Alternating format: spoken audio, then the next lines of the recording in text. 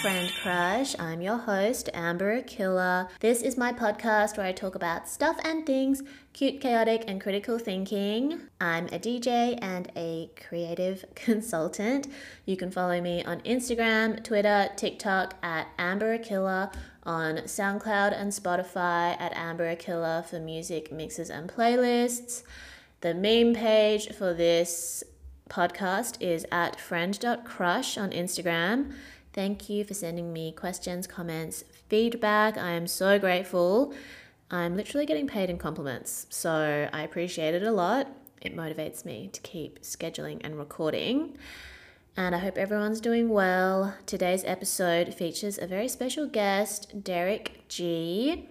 He is a creative director, music manager, multidisciplinary, multifaceted creative. He's worked at Mixcloud. He was a radio host on NTS. He's worked for 88 Rising. And he also has been married for 10 years to his wife, and they're just about to have a baby, probably had a baby by the time this episode comes out. So I'm really excited to talk to him about creativity, advice for creatives and artists, his experience, what it's like for him being on TikTok now, because he recently started posting on TikTok, and also any insights he has on his relationship and relationships in general. Because I think it's really nice to speak to people that are like actually in healthy relationships, not just people that are learning from being burned. You know what I mean? So yeah, I hope you enjoy this episode. And let's get into it. What's up? Hi, Derek. Welcome to Friend Crush. Thank you for being a guest. My pleasure. Thank you for asking me and turning it around so quickly. Yeah, isn't that wild? Great timing. And Derek and I are internet friends. Truly. We haven't met in person yet. No. So we share industry. We have shared industry trauma and friends.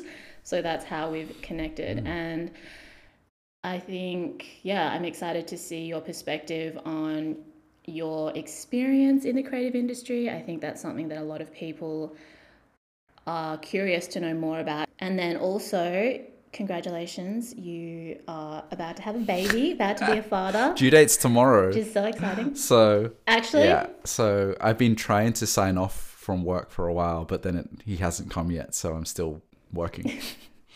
So confirmed that it's a boy. Yeah. Oh my God, it's so exciting. Yeah. Yeah.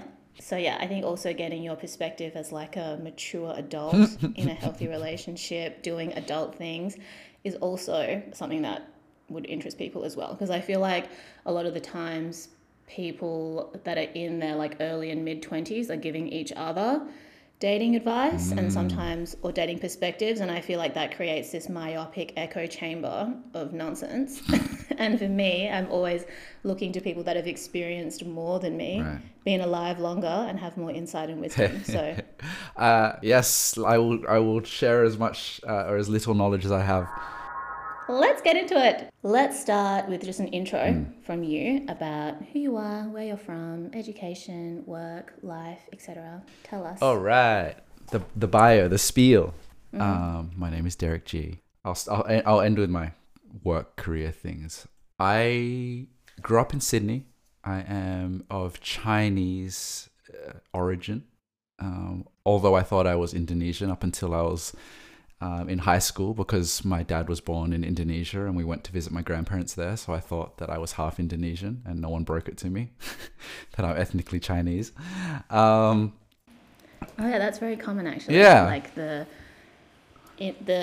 Chinese migration, diaspora, then like rooting in another country and then raising generations. Yeah. Definitely. And eating Indonesian food cooked by my dad and all that sort of stuff. And I, in terms of my journey, started, I studied at university visual communications. I say graphic design because like you can choose your paths and whatever, and majored in motion graphics. And so was always in the visual world in some sense. And then got my first job in television. I'm kind of going to the biography. Maybe I should save that. But my what I do now, I'll skip to the end. What I do now is I am a creative director, a radio host, a music manager or artist manager, and is that it? Sometimes graphic designer. That's what I do every day, which is kind of confusing, and it sounds very like multi-hyphenate shit, but it's just like I kind of just tackle the creative problems in front of me, and sometimes it's radio hosting. Multifaceted. Yeah. Did you want me to talk a little bit about that, the kind of that history, or did you want to ask? Yeah. Do you feel like you were always drawn to music and creativity when you were younger? Was it always something that you wanted to work in, or do you feel like there was something that you felt that you should do or had to do, and instead you ended up here? Like, how would you describe the journey to where you are now? Both. Yeah. I don't think that I was a visual person growing up, and I don't think I am still. I wanted to be in music, played in bands, but didn't really know my place in it. I never became an artist. I had all the production gear and tried to write music and gave up really quickly, and didn't really realize that you have to kind of grind it out, and it's just like any other job. You've got to get better at it. And simultaneously, my older sister, did the same course as me at university, and she was doing that, and I kind of thought that looks like fun and I can do that. And I also was a bit scared about like a music industry private college route after school, because I didn't know what that looked like, and I didn't know what I wanted to be. But my mum knew what I wanted to be, which is like a music producer. But I kind of shied away from that, so I just chose what my sister did.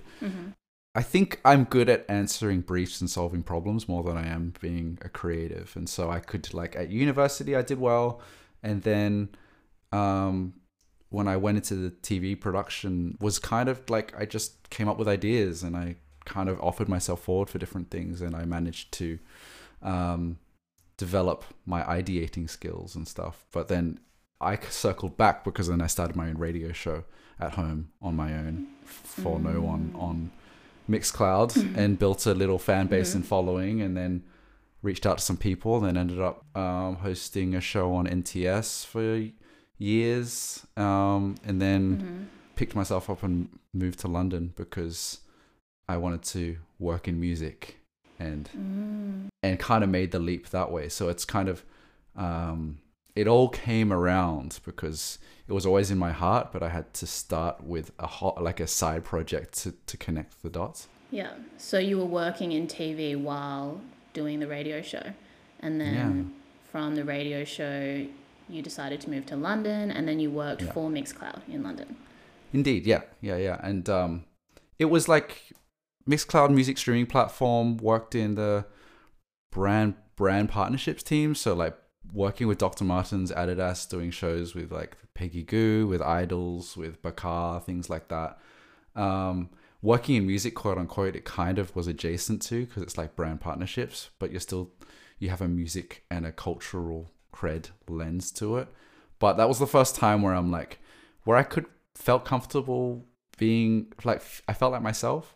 Like I felt like I was around people that listened to the same music as me, and I didn't dress like them, and I only kind of started to feel more comfortable with fashion in a sense when I was there, because I didn't really know how to express it, because I felt, and this isn't a problem with Australia, it was a problem with me, but I felt alone in this country, feeling like I was the only one doing this type of thing or interested in this type of music. And it was really my shyness and my lack of going out and networking, and I kind of needed to leave the country to get a bit of bravery. Yeah, I mean, that's kind of how I felt as well. Like, it's not that there weren't people out there that necessarily liked the same things as me, but I mean, Perth is even smaller than Sydney, so it was like kind of hard just in terms of being a woman and a woman of color before, like, pre-2016, 2015, when like diversity became like a selling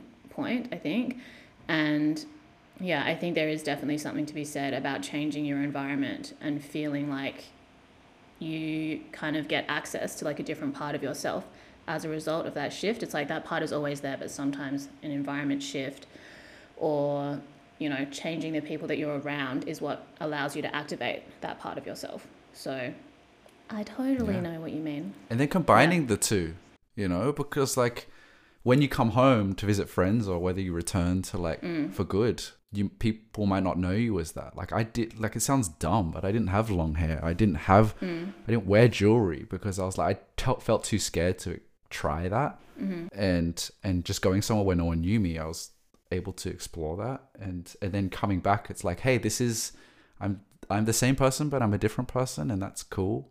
And allowing that, like being okay with that, I think is its own personal hurdle to overcome, because you can want to change to be back there because people are like, oh, look at you all fancy, look at you all this and that, and it's like, I don't know what I am, you know. Yeah, or like it's a constant evolution anyway. But I do feel like sometimes Australia, because it's like isolated and culturally it is very laid back as well, it can be difficult to like, if you are kind of evolving and shifting at a faster pace than how things around you move, it can feel kind of like this tug of war. Like, do I stay the way that I am that's familiar? Do I progress further and then seem or feel alienated from what's around me? So I do think that sometimes being in like a different environment or a bigger city can help with that. Definitely. Sure. People feel like they know you better than, like, well, they tell you who you are, you know? And I think it's owning up to the fact that you don't even know who you are. And and they don't know either. That's why they are like looking to you to help define where they're at. I think that happens a lot too. You know, like when people are unsure of embracing themselves, only someone in that mindset would look to someone who's changing and feel threatened by that or be confused by it. That's kind of what I learned and observed from people around me. And it's not like that makes them a good or a bad person. It's just like a mindset that you can become aware of and decide whether you want to be in or like shift out of. You know, you obviously know the people that have that bad energy, but then it's also sometimes you have to be brave enough to show the people that you think love you who you have become. And usually they're like, sick. Yeah. Sometimes they're like, what's this about? And maybe that's where the relationship ends. Not at that, you know, just at that aesthetic level, but maybe if they don't accept that you've maybe changed, but you're still genuinely, your heart's the same person, then, you know, friends aren't forever. They're for moments in time. Yeah. The girls that get it. Exactly. I say that to myself all the time. Yeah. So do you feel like you've ever struggled between like the corporate side and the creative side of working in music or working in the creative industry? Because I think even though you mentioned like you're working adjacent to music in terms of brand partnerships, I feel like these things are almost like they coexist together now, like branding and music, or like the commodification or whatever of culture and art. I mean, I think that the relationship between the two has always existed, but now in like digital age and everything, and the way that information and media is like distributed, everything is almost like packaged as advertising. Not everything, but so much has to be like, that's how people have to make money now, to attach to a brand or to whatever. I don't know. I can safely say I work in the industry now with like working with labels and artists directly. When I was in London, it definitely was adjacent to, but I think I needed that as a transition almost, because I don't think I had the chops for anyone to consider me to work in the music industry, working in TV. Like I applied for a bunch of jobs when you know, if anyone knows anything about NTS, it meant something at the time to have a show, but that doesn't mean that you therefore are a good creative for music just because you have taste and you can be creative in an adjacent industry. So I needed that kind of like transition where it was still like corporate in a sense, because you have to work with brands, you have clients, you have deliverables, but then you're also, you know, you're in these venues and you're working with these artists and you're trying to promote their work and champion their stuff. But I've had this conversation with someone recently about the crossover between creative and corporate, or what you said, like advertising and branding and stuff. I think that it's crucial to have a sense, and I do attribute this to my study. You have to have a sense of the audience at all times. And I think branding and advertising is part of being strategic about how you communicate with an audience. And I jumped on a project recently to help out with their strategy, creative strategy and rollout. And you have, and no shade on the creative director that was working on it, but they thought about the creative in isolation, but then like music videos, all that sort of stuff. But then it's like, well, how are you going to tell this story over time? And no one's thought about it. And it's like, that's part of the job too, in my opinion. Like, I am not the most auteur, creative director that comes up with these incredible visuals. I think about like, okay, this is the record and how are we expressing it? And like, and how, narrative is and how are people consuming it? And how are we giving them too much information at any one time? And how do we add layers to it? So that is part of advertising. I think it's like thinking about where, how much brand awareness is there? How much affinity do they have to this? And then stepping it through that way. So I think that I'm grateful for my journey, that I can approach it from a left brain, right brain point of view, which is like, the creative can be beautiful and no one can see it. And that's a failure to most artists because they want to sell records and play gigs and shit. And so it's got to engage people and it's got to tell the story. And if you miss that and it's got very few views, then you've kind of not done the full job. Yeah. I guess it's kind of like a spectrum between like the purist mentality towards art, which is like art in a vacuum from the artists themselves, and like, oh, if people see it, they see it. If they don't, they don't. And then the other end of the spectrum would be like creating just for consumption's sake, or creating just for profit's sake. And then you can shift along this spectrum, and ideally you're going to find a balance between the two things. But I guess what I observe is like people thinking it has to be one or the other. Either you're making art just for art's sake and you have no narrative or idea of how it's going to be sold, how it's going to be consumed, or you're literally just jumping on a trend and creating because you know that you're going to make money off it without any real connection to like a story or to an artist's intention. But I feel like that's something that people can struggle with a lot because there's so much criticism about how art or content is monetized and like, does that take away from the purity or the artist's intent? And I don't think there's like a clear answer to that either, but people want there to be an answer. Like, it's this or that, it's good or bad, but it's like so many different ways of approaching. There's so few of those like real, or define real, but like artists like, like Dean Blunt or Arthur Russell or something like that just want to create and don't give a fuck if anyone ever listens to it. Like, I think most people go into it wanting to play shows, wanting to perform to people, wanting to make a living out of something that they love doing or they have a passion to do. And so I think when I speak to young artists especially, it's like, it's important to, if it's their values as well or their vision, to think about it as a business and build a team that can help you to realize your vision and grow your business. Because I think a lot of people want to make music, but they want to be able to not think about the next paycheck. And of course. Sometimes that's like, there is, like you said, that putting it out and hoping people, see it. But then there's PR, there's there's a whole bunch of different things that need to happen for people to see it. Unless the very 1 in a million where you just put something on YouTube and see people find it, which is almost impossible. Almost. And I wouldn't like recommend that anybody bank on those sorts of chances, right? It's like, if you really don't give a fuck, you can try, but you can't guarantee success that way. And I think that art in and of itself is like a way for people to connect, like not just connect different dots in their head through the process of creating, but then also seeing how other people connect with that part of themselves as well. And the idea that you're so purist and you don't need anyone to see it, it's like almost goes against the purpose of creating in the first place sometimes. I mean, obviously you can create it for the sake of creating, but nobody who's doing that is complaining about how people aren't seeing what they're doing. Yeah, there's very few that I've come across. But there are the enigmas. There's an artist called LL Burns that I've been trying to work with for years, and they don't care.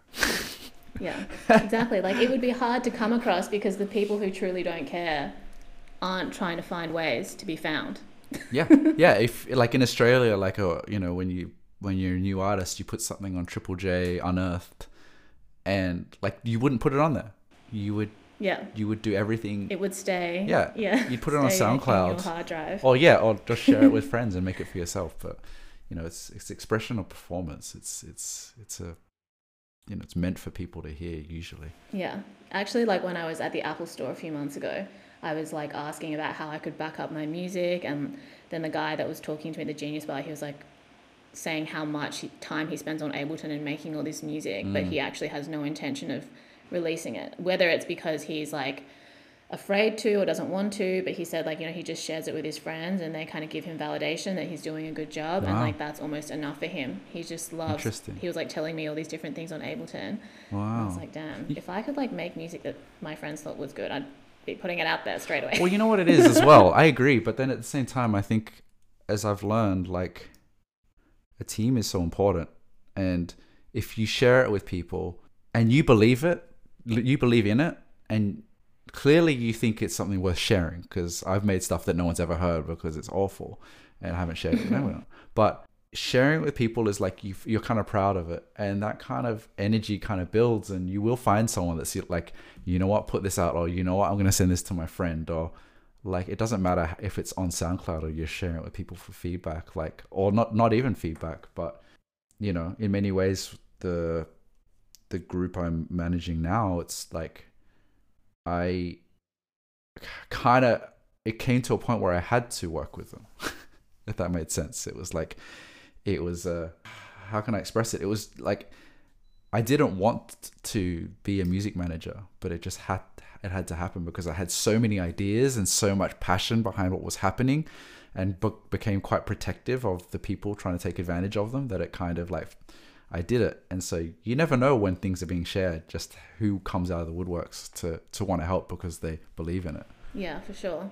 And even just like the process of putting something out and then kind of feeling like you can then move on to the next thing is also part of the process of like getting better at things. Like that's something I always try to remind myself. It's like sometimes it's better to do something, even if it's not to like the taste that you have in your head, but like having it start at a lower skill level so you can then build up to the next skill level.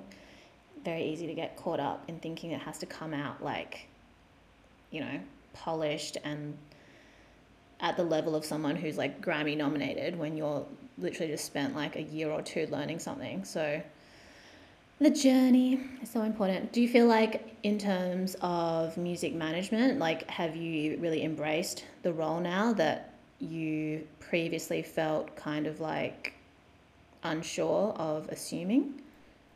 Yeah, it's been amazing. I didn't know what it meant, to be honest. Mm-hmm. I was like, I thought with any artist I came across, maybe I could be their creative director, but no one can afford that. Like when you're small, like unless you've got major label budget, no one has on retainer creative director. But I was just looped into their conversations in terms of they'd update me and ask me questions and kind of mentor, them in a little bit. And then, how did you meet them or come across them? A mutual friend. Yeah. It was like, you should check this out. And in case anyone's interested, I should mention they're called 1300, Korean rap group based in Sydney.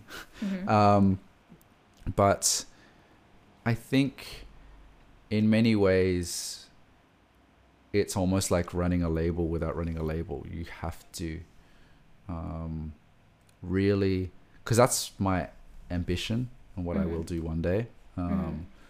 But it's really from the ground up. It's you gotta set the tone and the vision, and you gotta help run their business from making sure that their music is celebrated as much as possible, and meeting the right people and talking to the right people, and vetting out the real ones from the fake ones, and not signing anything until you're sure. And so it's been crucial for me because it's an amalgamation of creative and business and music, and I'm not an artist and I don't ever aim to be, but I want to propel the careers of people that I believe in and use my skills to help do that. And so I'm very happy to be one now, and I think it's, for a lot of people, I think it's a great way to be helpful in music if you don't have, like, if you want to get involved and you believe in something. It's like, you know, it's a necessary you know, part of their business that I think is you learn so much as well. Yeah, I think like when I was younger, it seemed like to be interested in art or creativity or music, you had to pursue being like a public facing role. It's like you just had to be an artist. But now, or like after my experience, and I think now just with more conversations around the industry, more transparency, you can see that your interest in art and music doesn't have to be from a creator perspective. It can be someone that helps to facilitate, somebody that helps to organize, strategize. Like a lot of people, I think everybody is creative, but the expression of creativity comes in different ways. And like some of the most inspiring people that I've met are people who work behind the scenes and have a creative vision that, and skills that usually don't seem creative, but facilitate an artist's journey or facilitate huge projects and events. Yeah. So it's the I don't like the word creative or creativity generally. I think it's overused and it's not accurate to anything really. I think for a long time I was like, if I want to work in music, I wanted to be the creative person within music. And it's like, once you let go of that, you can do so much. I think it looks cool. Like to a lot of people, if you're in the creative industries, it looks cool to be the, oh yeah, I did the creative on this, and like this artist is succeeding, and it's because I had the eye, and all the cool things that you see is me. And yeah, it's like, that shit's easy.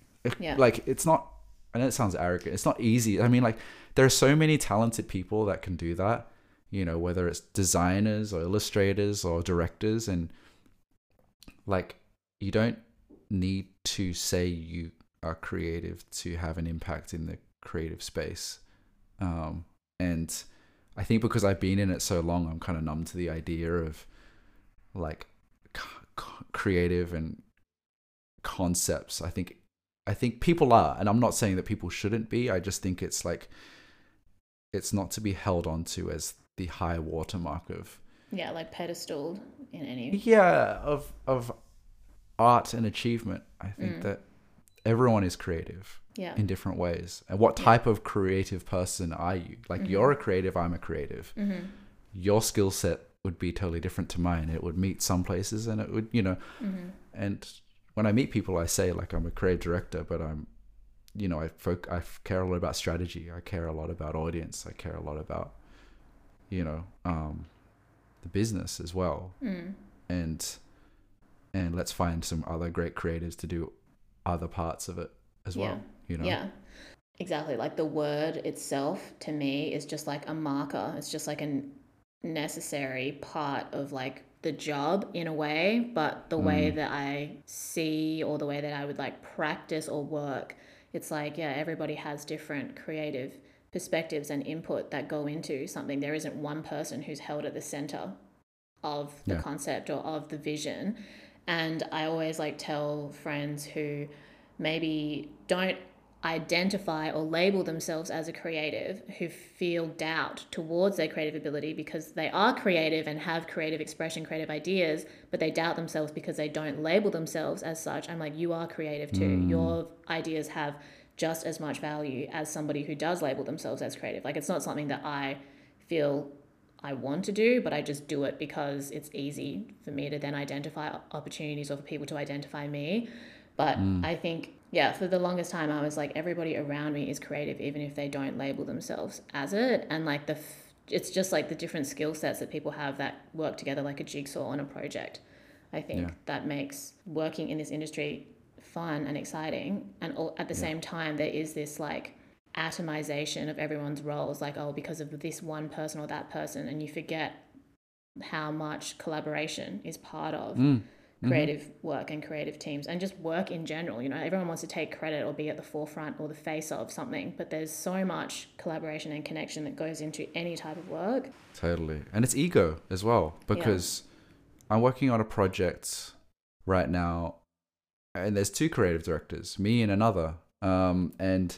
But we have totally, because we know each other, we have totally different approaches to things. And he is more of a storyteller. He kind of, in a pitch, brings a kind of magic and a finesse to his language that is quite magnetic. Not to say I don't, but I'm not, that's not what I would call my, like, what I hang my hat on. Yeah.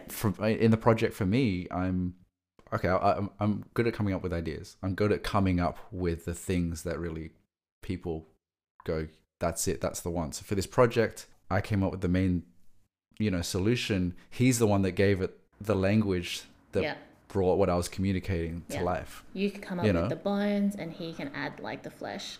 yeah, exactly. And so it's cool to be like, hey, do your magic to it.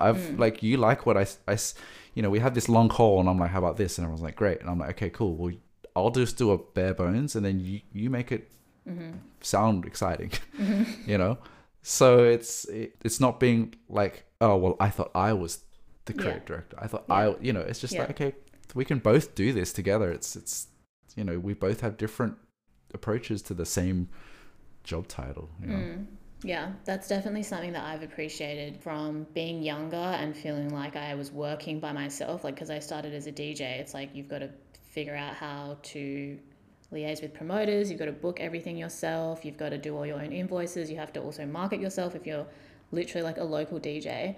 And then just like seeing the public, like the narrative around artists, and it seems like it's just them, you don't kind of see the team behind them. But then from working in the industry and experiencing collaboration and like being able to connect with people who have a different skill set but can work together on one vision, I think is really valuable for like young people who want to get into the industry to think about, because it's easy to maybe get into an echo chamber of like, oh, I'm a DJ, so all my friends are DJs, I'm a photographer, all my friends are photographers. But it's so much more powerful if it's like a DJ and a photographer working together, being able to share ideas, being able to collaborate. The DJ plays the music, the photographer takes the pictures. You are able to then like build on something rather than compete with each other. I think when that's something that like I would tell young creatives to consider. Like, don't feel like you have to be in competition with people that do the same thing as you. You can collaborate with other people with different skill sets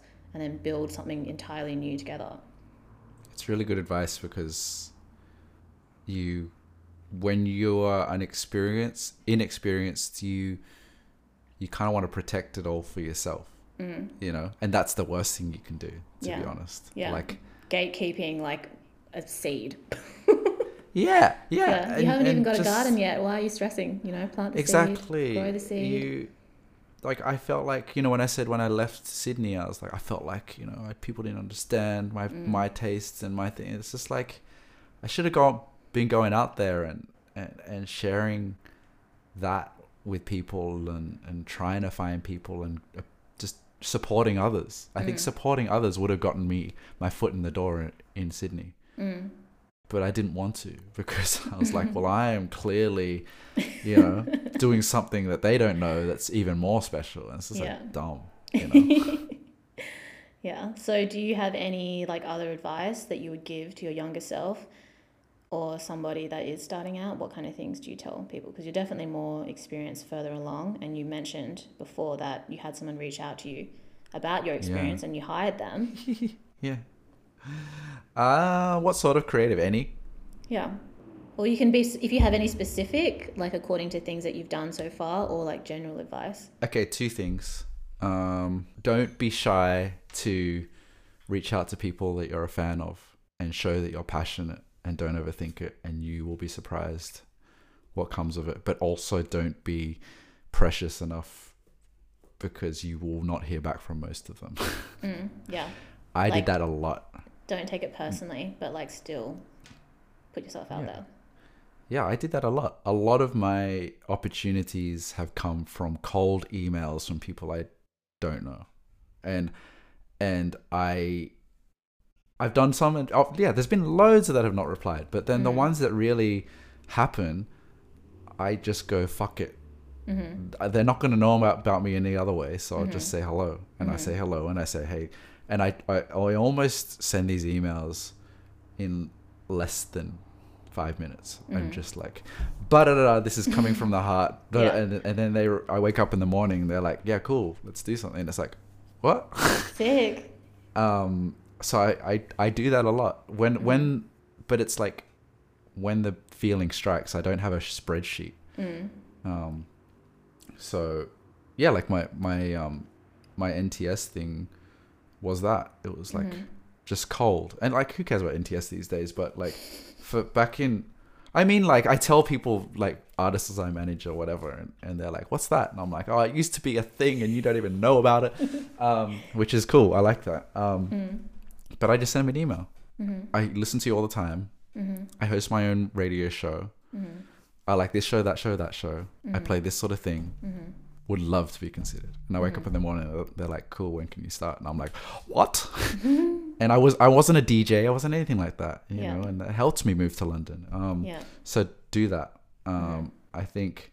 Yeah, you had proof of concept as well. I think that's important. Like, it wasn't just like you were emailing for the sake of emailing, but you also were like, this is evidence of my work, and I can see how it aligns with what you're doing, and then where we could maybe fit in together. That's true. And I do skip over that part, and people are like, oh, you were so lucky, but it's like, no, I was doing it for years. Had a radio.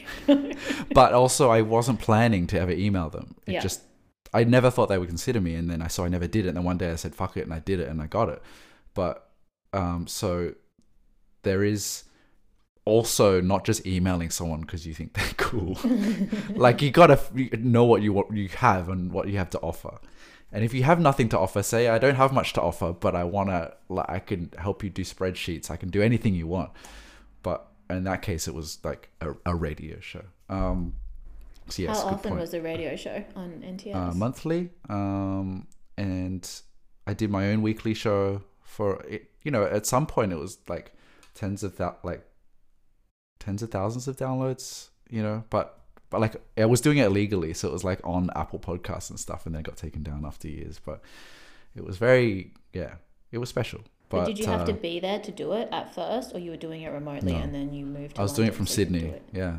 I mean, yeah, I was doing it from Sydney. I think I was the only one at the time. And my other advice is to listen a lot and ask lots of questions. I think creatives get ahead of themselves and think that they're geniuses, but they're not listening to, you know, creatives by and large, because you're not artists, have a client, and they have a need, and you need to serve that, and not you need to add to it and grow it and elevate it. I always say to people that ideas are concepts, creative is the easy part, because once you listen and ask lots of questions, it's all in front of you. Like, I think a lot of creatives that might ask to intern with me and stuff, and I ask them to help me out with something, they jump to the conclusion before they even know what the brief is. And they're like, yeah, I got it. It's like, you're a rapper, and here you go, it's all this, here's the mood boards. And it's like, but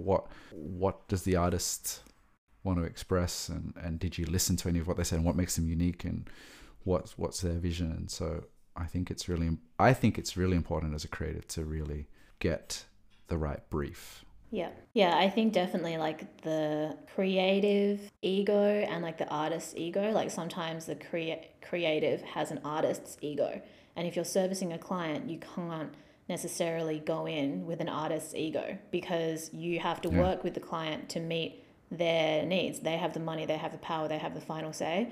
And I think that's something that I learned very quickly. It's like, I might have a really great idea that I think is going to work for this client, but I also have to assume that the client knows their audience, their market better than I do. They have all those insights.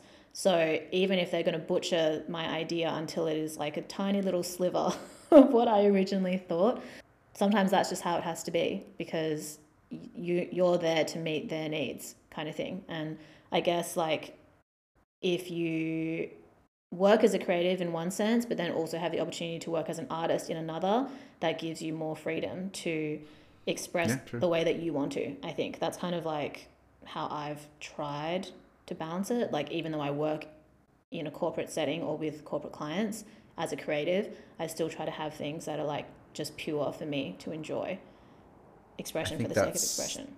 Well, like, we will touch on it later, but like your TikToks or your social media is not like your full creative expression, but it's a part of it. It's something that you're doing for you, that you don't have any rules. You can just come up with something and put it out there. And I think that's why you found success on those platforms, because you have an eye and an ear, and you know what works in these platforms.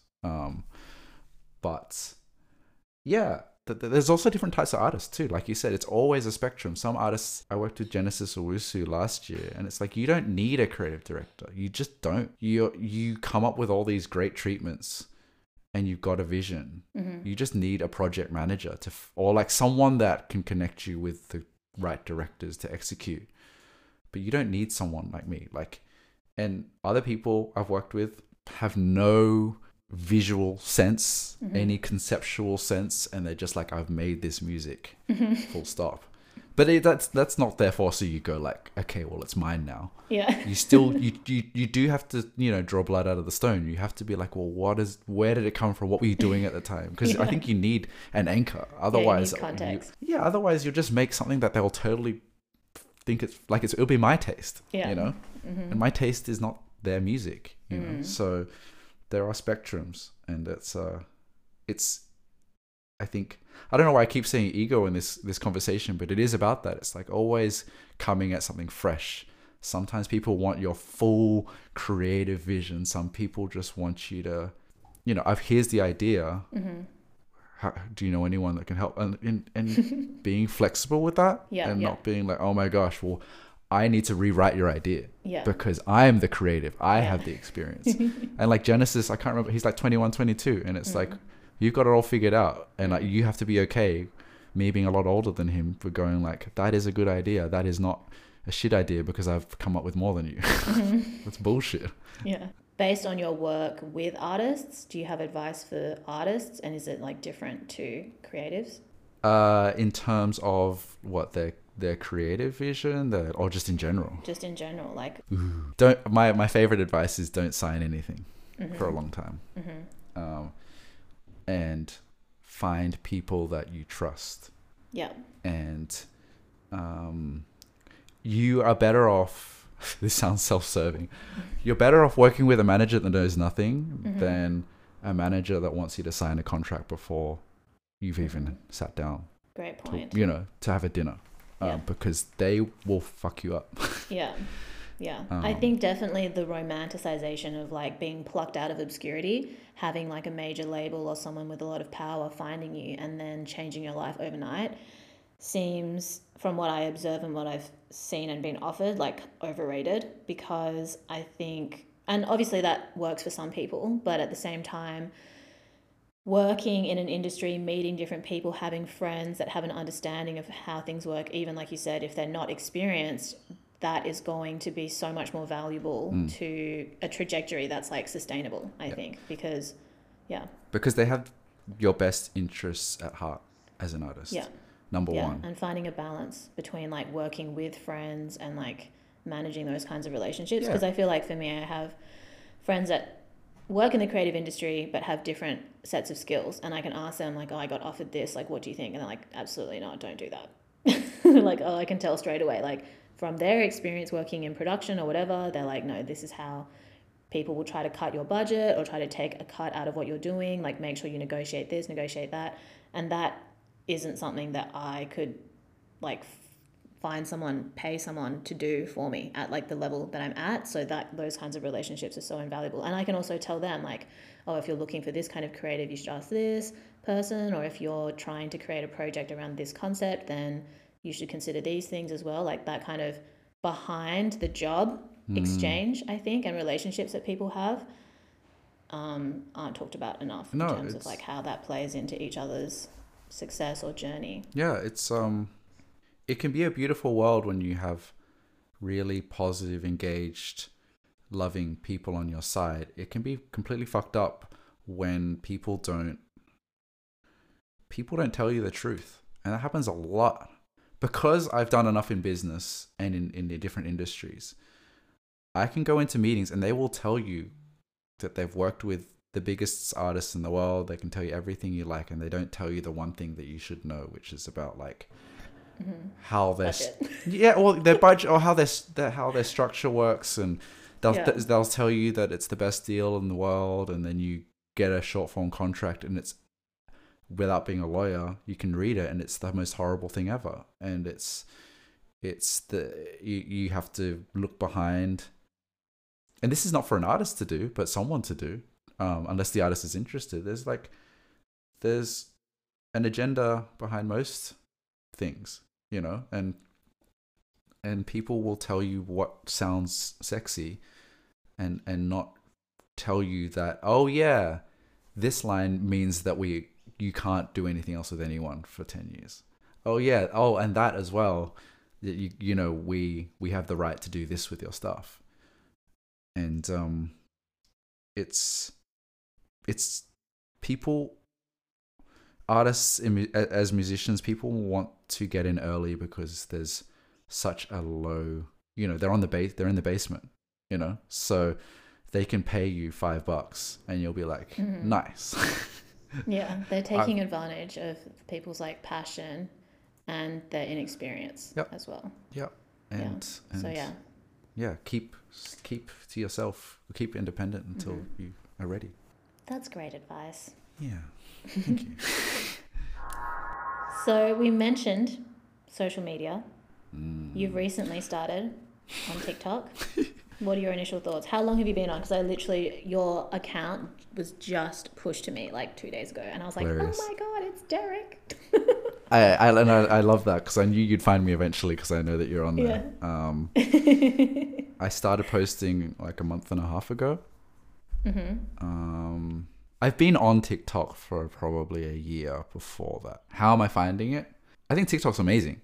I think it is. It is an incredible, very distracting, but an incredible platform that is re-communicating the internet in short videos. Like people are retelling history on there. They're teaching you things. You get your news on there. Like it's quite bizarre. It's not what it started out being. Yeah, I was just thinking today, like, are there any trending dances? I remember like 2 years ago when I was quarantining in Brisbane, it was like the Savage dance, this dance that was like everyone was doing, like to the point where it had filtered into like Instagram and other platforms. But I was just thinking like, I haven't really seen any dances that have gone to that level of virality recently. Yeah, it's complicated so much and so quickly. And like I said, it's kind of a representation of the internet in its entirety. So you see people just like, you know, the website Who Sampled? Like people are just doing that, but that's their whole thing. Like that's like, it's like, you remember this person? Well, it comes from here. And that's their whole channel. And it's like, that's Who Sampled. You can look up, you know, Tomoko around or like The Weeknd, and then it will be like, oh, look at this city pop song that has been around.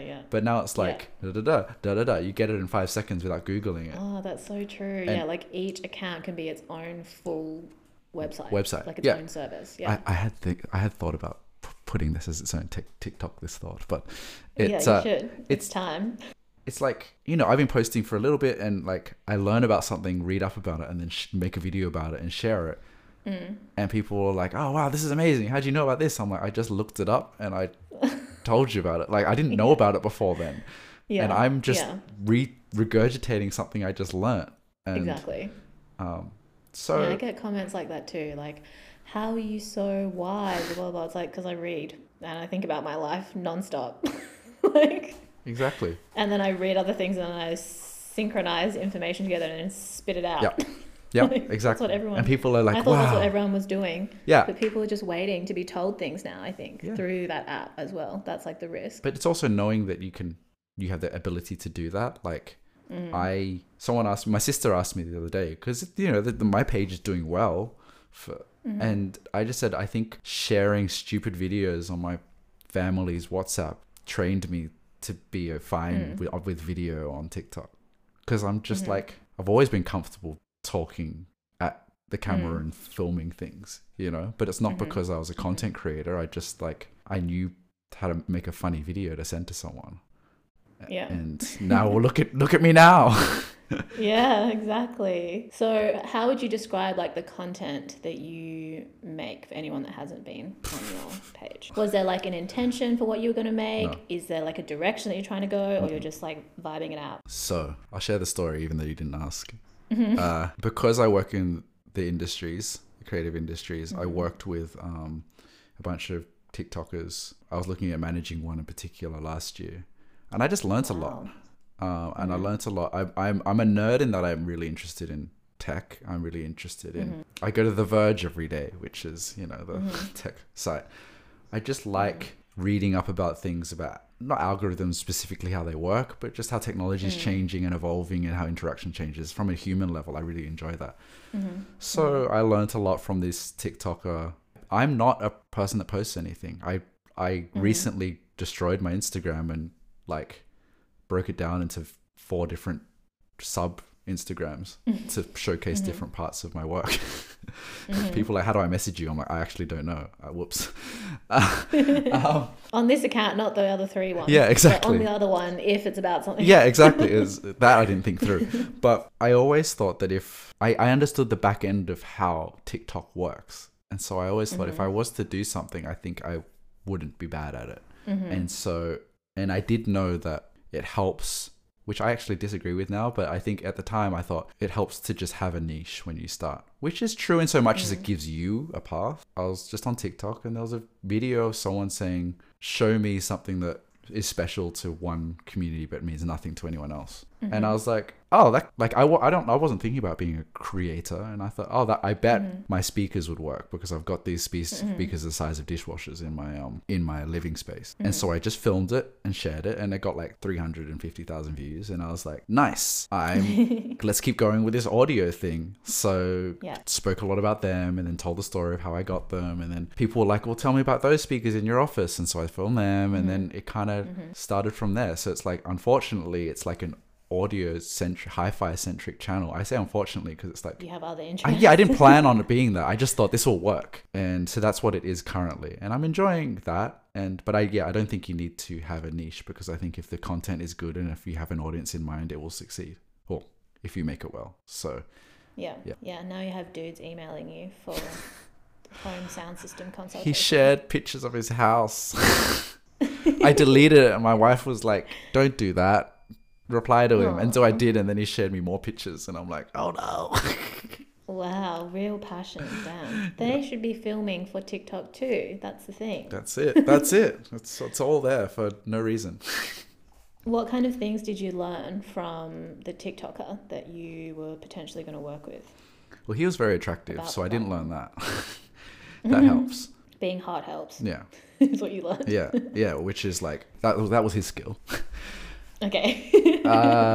It's funny because it's I learned a lot, and it's hard to articulate. I think he was a pretty boy, and so he had lots of girls loving his content, and he made content that was POVs and shit. I don't do that, obviously. Yeah. But I'm interested what you gleaned from that, and if it in any way influenced the way that you create or you post, whether it's conscious or subconscious, I think I just learned about how it serves content and how pretty quickly if it's going to work or not. And there's so much bullshit advice about when I speak with artists on a call with artists in TikTok head office, I shouldn't say this out loud, but I will. I can cut it out. No. It's post 3 times a day, do this, do that. Yeah. You don't. You just have to know who your audience is and speak to them and provide content. And I'm only a month and a half in, let's be real here, but provide content that feels unique to you. Yeah. And that you have like a natural affinity towards Yeah. for whatever reason or however that's come about. I yeah, think. yeah. So this magazine, A Room with Sound, Casa Brutus, it has Haruki Murakami's, like, an interview about his sound system. And I was looking at it because I can't read Japanese. And I was like, I bet no one's talked about this. And I bet that people would be interested in it. So I just got my Google Translate and I put the camera on it, translated it, pulled out my favorite things about it, compiled it, shot it, and it did really well. And it's like, I knew that people were going to be interested in it. And that is the kind of internet thing I was talking about, like repurposing things that already exist online. So I think I knew that I was delivering something unique to the audience, and you upload it and it's like, nice. Within the first hour, it had like 7,000 views. It's like, okay, this one's going to do well, and you also like testing things as well as you would have, it depends what you're in it for. Yours is more community. Mine's more like trying to hook people in immediately. It's understanding that you can kind of take something that you find interesting and flip it into something that people have never thought before. Because you've seen those TikToks where people share things that's like, I thought I was the only one that thought that. Yeah, tapping in to the collective unconscious. Yeah, but then it's also like you got to know how to shoot some things somewhat well, like that's well lit and stuff like that. But I didn't anticipate that like a lot of the success that I've had so far is because people argue a lot, and that helps. And I've tried to bait on videos, and it did the opposite, but it still works. So like my latest video, I thought people were going to hate it because I just took a video from YouTube that I watched recently and thought it was interesting. And the Function one? Yeah. Yeah, that's the one that came up on my feed. Right. And my goal with that was I wanted, like, all my audience was US. I watched this video and I thought this will do well, and I think a UK audience will like it. And it did, like a large percentage of it's UK. I thought that people were going to hate this guy because he was such an asshole, like said it with such like, with such confidence and such arrogance. And so I thought, great, people are going to hate this, but I think it's interesting. I think it's great. I posted it and everyone's like, exactly, this guy's a genius. And I'm like, oh, and it's got like 1,000, 1,500 comments. I can't remember, but it's like, oh, that's the opposite of what I was trying to do, but it still worked. So usually it works for different ways. In the Murakami one, people are arguing about whether he's a misogynist or not. And I'm like, oh, just thought his sound system was cool. Like, I wasn't saying a separate issue to what music. People are in there going like, what, do you think the feminism started here? It started here. And I'm like, oh. But it helps because the algorithm knows that people care about talking in this comment section. So I learned a lot of things about just communicating that version of your personality or truth, I guess. Yeah, and the way that it can be received or like picked apart on that platform specifically, like it's so different to Instagram. It would be so difficult to achieve that level of exposure on Instagram that you do on TikTok when you like on your first video or like just with like no audience, I think that's something that's really unique. Exactly. To TikTok. Yeah, my first video had 300,000 views and it was like, I've never posted anything before. And you post stuff on Instagram, and I tried YouTube Shorts and it doesn't work like that. So the same video, no one watches it. And it's like, oh, okay. Yeah, that reminds me. Usually I post like the promo video for the podcast on YouTube. I just haven't done it because I just don't even check. Yeah. Well, the algorithm doesn't exist like that. So it doesn't push it to people and doesn't learn what your content is and how to share it. So it's very unique. Well, I wish you the best on the rest of your TikTok journey. I'm excited to see how your niche might expand or pivot into different areas. That's exciting. I definitely will refrain from creative industries, I think. I think that can stay in its own lane. Next thing, we can touch on relationships. How would you describe your maybe current relationship or like the journey to your current relationship? And then we can maybe discuss like, I don't know, if you have advice for people, or I think it's better for you to like describe how you feel and your perspective and then people to like riff off. Yeah, fair. And like decide what they do or don't resonate with, I guess. Yeah. I've been married for 10 years as of yesterday. Wow, congratulations. Thank you. Been together since for almost 15 years, I want to say. We met at university and we were friends before that.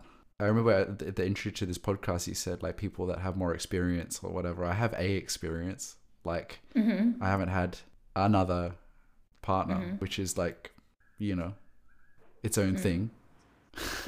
So it's its own, you know, take that experience with a grain of salt, you know. Yeah, I'm in love with my relationship with my wife, like as its own idea, experience. It's been a beautiful thing to experience and also witness it evolve almost as an observer. And we have both changed tremendously, but enjoyed that and encouraged that. And I think that's what's made it healthy and strong and open and you know, the funny thing is when friends ask me for advice, it's like we have had horrible fights. Horrible.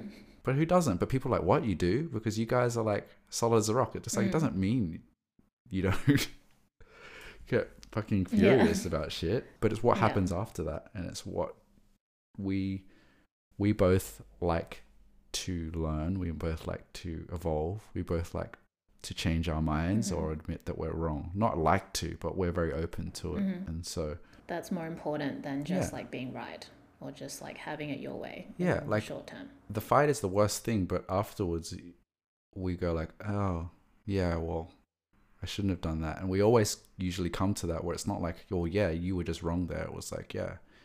And we move forward with that in mind. So it's a funny thing for people to think about us that we're, you know, no couple is perfect. And I think perfect couples, you know, can be quite gross. It's like, because it's like, you know the ones where it's like, it just seems perfect. And it's like, it's not like that. It's usually it's not, but if you're able to own up to the fact that you fuck up often, but you are allowed to say, hey, I fucked up and I want to do better, then maybe it's all right. Yeah, I guess it is like, I feel like sometimes people apply like a logical exception to relationships, like, oh, life is fucked and all these things are hard, but if you're in a relationship and it's a good relationship, then it will defy all odds and it will be easy and there will be no problems. Like, that's what a healthy relationship is. But it's more about like how you handle the challenges that come with life in your own life and then together with your partner that determine like the health of a relationship, not the denial of anything bad that comes up. And I guess for like my generational age group, I think some people get caught up in creating an image of a perfect relationship or consuming images of perfect relationships that aren't a mirror of reality by any means. Totally. Like, I feel like the more energy people put into sharing an image of their relationship, the less likely it's like actually that way behind closed doors. I mean, just from what I observe, people I know in healthy relationships aren't posting up all the time. It's not that they don't share their partner, but it's not like their online identity. And for people who are chronically online now, which is so common for the younger generation as well, it's like they're just constantly comparing what they do or don't have to these images, whether they're conscious of it or not. And then it just becomes this like crazy totally. And I think at the beginning it can be like that, like, you know, when, because I got together again at uni, you know, there still was the when do you check when your boyfriend and girlfriend type shit back then, you know, and like, oh, should you post more of your partner or not? Because if they're not, you know, if you have a grid and they're not on there, does that mean you're self-centered? But obviously you grow out of that. You know, the relationship grows and you realize it's not for anyone but the two of you. But yeah, I guess like at the beginning stages, that like anxiety around how to define the relationship can take over actually building a relationship. But then, as you have experienced, when you move into the commitment, those things don't matter as much because it is between the two of you. It's but you got to feel comfortable, you know, that, and that takes a long time. I think that, you know, we spoke about it on our anniversary day yesterday, just like how it's been almost boiled down to its essence just before life is about to get complicated again, like with the baby, which is great. Like it's like we really get each other's what we mean when we say something. Like before it'd be like, oh, why are you talking about that guy? What are you trying to say? Not like if when you're insecure, you know, and this is not anything recent, years ago, or like same for her. And it's now it's just like you can say, oh, that person's pretty, that person's whatever, and it's just like, yeah, it's not like therefore what for us, you know? Yeah. What was the reason? I'm quite a romantic person, and at the beginning of our relationship I did so much, and she loved it and I loved doing it too, and now it's like we could literally just on an anniversary say happy anniversary and get on with our days, and it means just as much, you know. And it's whittling that down of like the drama and the courting of it all, and now it's just like we love each other. You don't have to like do a song and dance to show me that. Like, and that's not to say that romance should die. I just think it's like understanding that there's the different phases and stages. There's more to life, and we're in, you know, we're in a particular place, or we've got other things on our mind. So, you know, we understand that. How do you think, I guess maybe like the different changes that people go through in life can present the most sort of resistance in relationships of any kind? And I think it takes practice to develop an awareness of the ways that you're changing, you know, because I think sometimes people get stuck in like, this is how I am, this is how they are, and this is how it's got to stay. And like the uncertainty that comes with change. So how would you say that like you and your partner, either individually or together, have been able to kind of embrace that and support each other? Because I think that's one of the most important things in any type of relationship, even friendship as well. I think you need to understand that they don't and shouldn't know themselves fully for the entirety of their lives, and the same goes for yourself. And I've only learnt that over life, that the most dangerous thing is someone saying, this is what you are like and this is how you are, because then you will either try to do the opposite or you accept that. And it's like, you know, I've changed, you know, at times, whether it's political views, I've changed, you know, I used to be a lot less, quote unquote, spiritual. I'm not that I'm entirely, but like, you know, I'm the typical straight guy. Horoscopes are bullshit and this and that is bullshit, it's dumb. And you know, my wife opened me up to different things, and I'm like totally open to all that stuff now and enjoy it. And not be like, well, he's just he doesn't believe in that shit, he's just that kind of guy, you know. Has allowed myself to explore those things. I didn't try to over prepare or think about this too much when we spoke yesterday, but one thing I did think about yesterday was being able to accept who I am, because she loved me for who I was finding out I was becoming. It's a bit of a puzzle. Like a good example is like, you know, when you're a skinny guy like me, especially in Australia, you're very self-conscious, and she always complimented how much she thought that was a beautiful thing. And it took me years to appreciate that, because I always wanted to be like buff, because, you know, of the portrayal of what masculinity is. Yeah, hyper masculinity in Australia. Yeah, and to kind of just go like, you know, not wanting to wear shorts at the beach when I was at uni, because I was like, people will make fun of my legs, you know. And to my wife thinks that my legs are great is a bit icky, but it's also really important. It was important for me to like embrace and not go down a gym bro path, which I kind of wanted to be. And I did go to the gym a lot and have like protein powder and shit trying to get big. It was dumb, you know. Trying to get hinge. Yeah, for real. And so there was also that encouragement of like, she wasn't trying to change me. She was just trying to show me who I was, you know. And that's a good thing. So, and you know, yeah, we change our minds all the time, and we try to like, we look at other people around us, and whether it's older people, younger people, and people just decide who they are and decide on their trajectory. And it's like, we would like to feel like every year there's something different that we didn't think we'd like, or like we're doing something we didn't, and not just be like, okay, I just like this type of music, for example, and that's me. It's like, you never know. And that's been fun. Yeah, definitely like opening yourself up to new experiences and perspectives, opinions is so important to enjoy life, experience life, not just as an individual, but also with anyone that you are in any kind of relationship with. And I guess that's kind of like, can be stifled. I always go back to the way that social media has affected us, but it's like underrated and overrated, the impact that it's had on how people see themselves, I think. And this idea that you have to curate an image of who you are or acquire different things to create an identity.